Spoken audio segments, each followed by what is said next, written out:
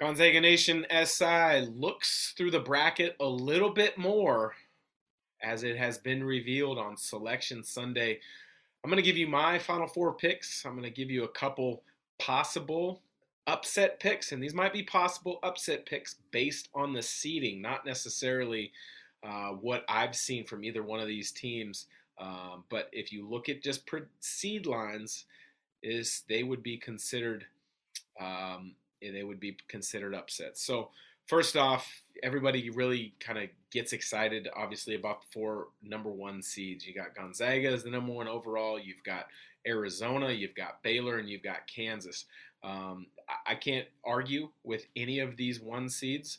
But the one thing that becomes fun and fascinating is looking at who some of the twos and the three seeds are, and could those teams have been good enough to deserve a one seed? I mean, you look at Duke as a two, you look at Kentucky as a two, you look at Villanova as a two, and Auburn as a two. Those all had opportunities had they won their conference tournament. You look at a couple threes in there that look really good to me. As well as Wisconsin, as well as Tennessee, are a couple three seeds that really I think could do some damage in the NCAA tournament. There's a lot of really good intrigue and some really good early first round matchups, and there's some really good potential second round matchups that I think are going to be fascinating to kind of dive into with the prep and kind of pinpointing a few things to look at throughout this tournament. And that's something that we're going to do on Gonzaga Nation SI. We're going to look at not just Gonzaga's opponents, but also some of the other games that are catching our eyes here at Gonzaga Nation SI. So to get started, I'm going to give my Final Four picks. And this is basically just off of my first look at the bracket as it came out about an hour ago or so, looking at how each bracket kind of breaks out, shakes out. Now, if you take these picks and hold me to them in 48 hours, they may have changed. I'm going to do my best to keep these solid and consistent throughout. But here you go. Here is my choice and my pick for a Final Four. In the South region, I think Arizona as the one seed is going to come out of that region. I really like Villanova. I think Jay Wright is one of the best coaches. He was inducted to the Basketball Hall of Fame this fall. I still think at times he's underrated as a coach, and that's unbelievable to say that and think that. But I think they've got a chance to make a deep NCAA tournament run. I really like Tennessee. Tennessee has a nice blend, a nice mix of being great on the defensive end, can score it well enough. Had they won the SEC tournament title, I think you would have been looking at a one seed. That being said, they weren't quite able to get it done. But, I mean, the way that they're playing throughout this last stretch of the season, they've got good size, they've got length, they've got the athleticism, they've got a good guard in Kennedy Chandler. I think they could have a chance to make a deep run. But that being said, I am going to stay with Arizona as the one seed coming out of the South region. In the Midwest region, this one gets a little bit harder, because I look at the one seed of being Kansas. The two seed is Auburn. I mean, you really could have flip-flopped those in my estimation, in my opinion. Auburn was really good. Kansas, Ogbaji, I think, is a great player. Lightfoot has been playing really well as of late. Point guard play, they've got experience, even though he hasn't had a tremendous scoring season. The transfer from Arizona State, Remy Martin, but he's good. He's talented. He's a really good player. But Kansas has always, to me, kind of been that one kind of team that they're good, but I just can't put my stamp of approval of putting them in a Final Four. So I'm actually going to pick the three seed in the Midwest region, Wisconsin, to make it to the Final Four. Last year, I was very critical of the Big Ten. The Big Ten struggled. I've been critical of the Big Ten again this year. They've got 9 teams in the NCAA tournament. I think that's too many. I think the SEC also has 9 teams, if my quick memory serves me right, which I think is too many. But when you look at Wisconsin, they've got National Player of the Year type candidate in Johnny Davis. They've got size, and I think this is the year. I think that they can make that deep run. They can get to a Final Four. Um, so that's my pick to come out of the Midwest. Out of the East, this is where it gets a little bit more difficult. This is where it absolutely gets more difficult. Baylor is your 1 seed, right? You've got a number of other really good teams. Kentucky is your 2 seed. You've got UCLA as a 4 seed, even though they have not played great this, in my estimation, down the stretch. Purdue is a 3. They're a tremendous offensive team, but on the defensive end, I don't think they give you enough to really consider them or deem them Final Four worthy. So I am going to take Kentucky as the 2 seed advancing to the Final Four. I think when you look at their guard play, I think Xavier Wheeler, you know, maybe a little bit undersized, but he's a tremendous talent. He doesn't back down from a challenge. He can score. He can make plays for others. And then you've got National Player of the Year candidate and All-American, Oscar Tshiebwe. When you're averaging around 18 points and about 15 rebounds, you are going to be the focal point of any team's scouting report. And he's done it throughout the season. He's put together a tremendously successful season. So I see Kentucky advancing in that East region, which is, again, it's good. I mean, Baylor's tough. You've got St. Mary's, another WCC team in there as a 5 seed. UCLA out of the Pac-12. Purdue, a good scoring team. USF as well out of the WCC. But for me, I've got Kentucky coming out of that East region, and which leads me now to the West. I'm going to be short and I'm going to be sweet on this. Yes, the West is a loaded bracket. You've got Duke as your 2 seed, Arkansas as a 4, Texas Tech, as a 3, Alabama as a 6, Michigan State as a 7. If you look at that, Gonzaga has played 3 of those teams. They played Duke, Texas Tech, and Alabama in the non-conference. 2 of their 3 losses have come from those teams that I mentioned. Possibly sets up a Duke Gonzaga regional final, which would be a 1 versus 2 seed. Gonzaga lost to Duke earlier this year.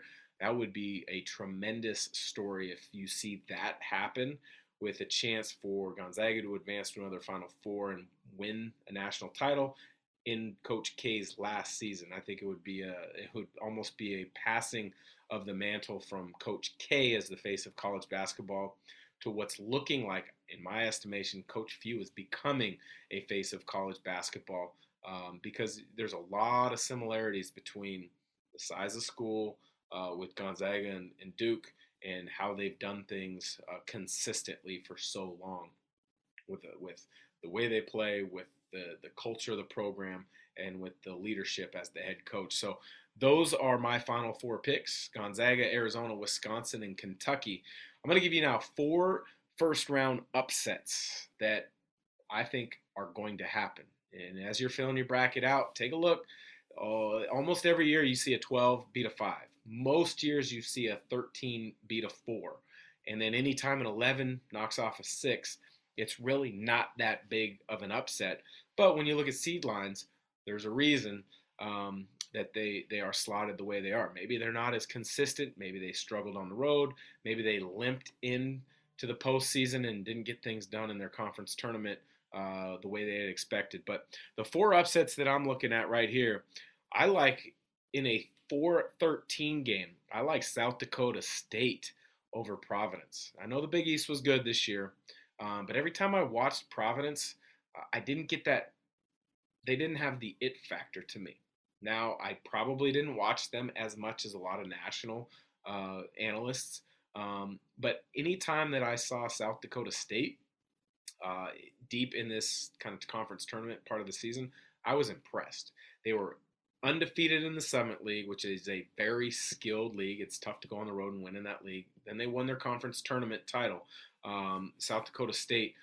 So I've got them as a 13 seed knocking off a number 4 seed Providence from a bigger conference, the Big East. My second upset, I'm going to stay kind of in that section of the country, in the Midwest area.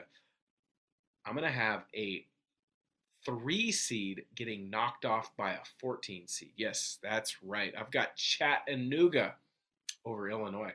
I was very hesitant on the Big Ten last year. I already mentioned I wasn't sold on the Big Ten again this year. Illinois lost early in the tournament last year, but I've got Chattanooga over Illinois.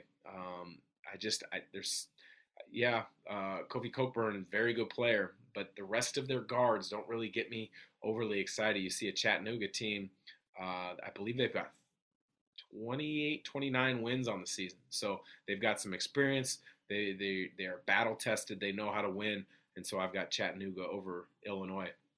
In my third upset, I've got another Big Ten team going down. I don't want to sound like a Big Ten uh, uh, hater, but it's just kind of the way some of these brackets and these matchups are looking to me.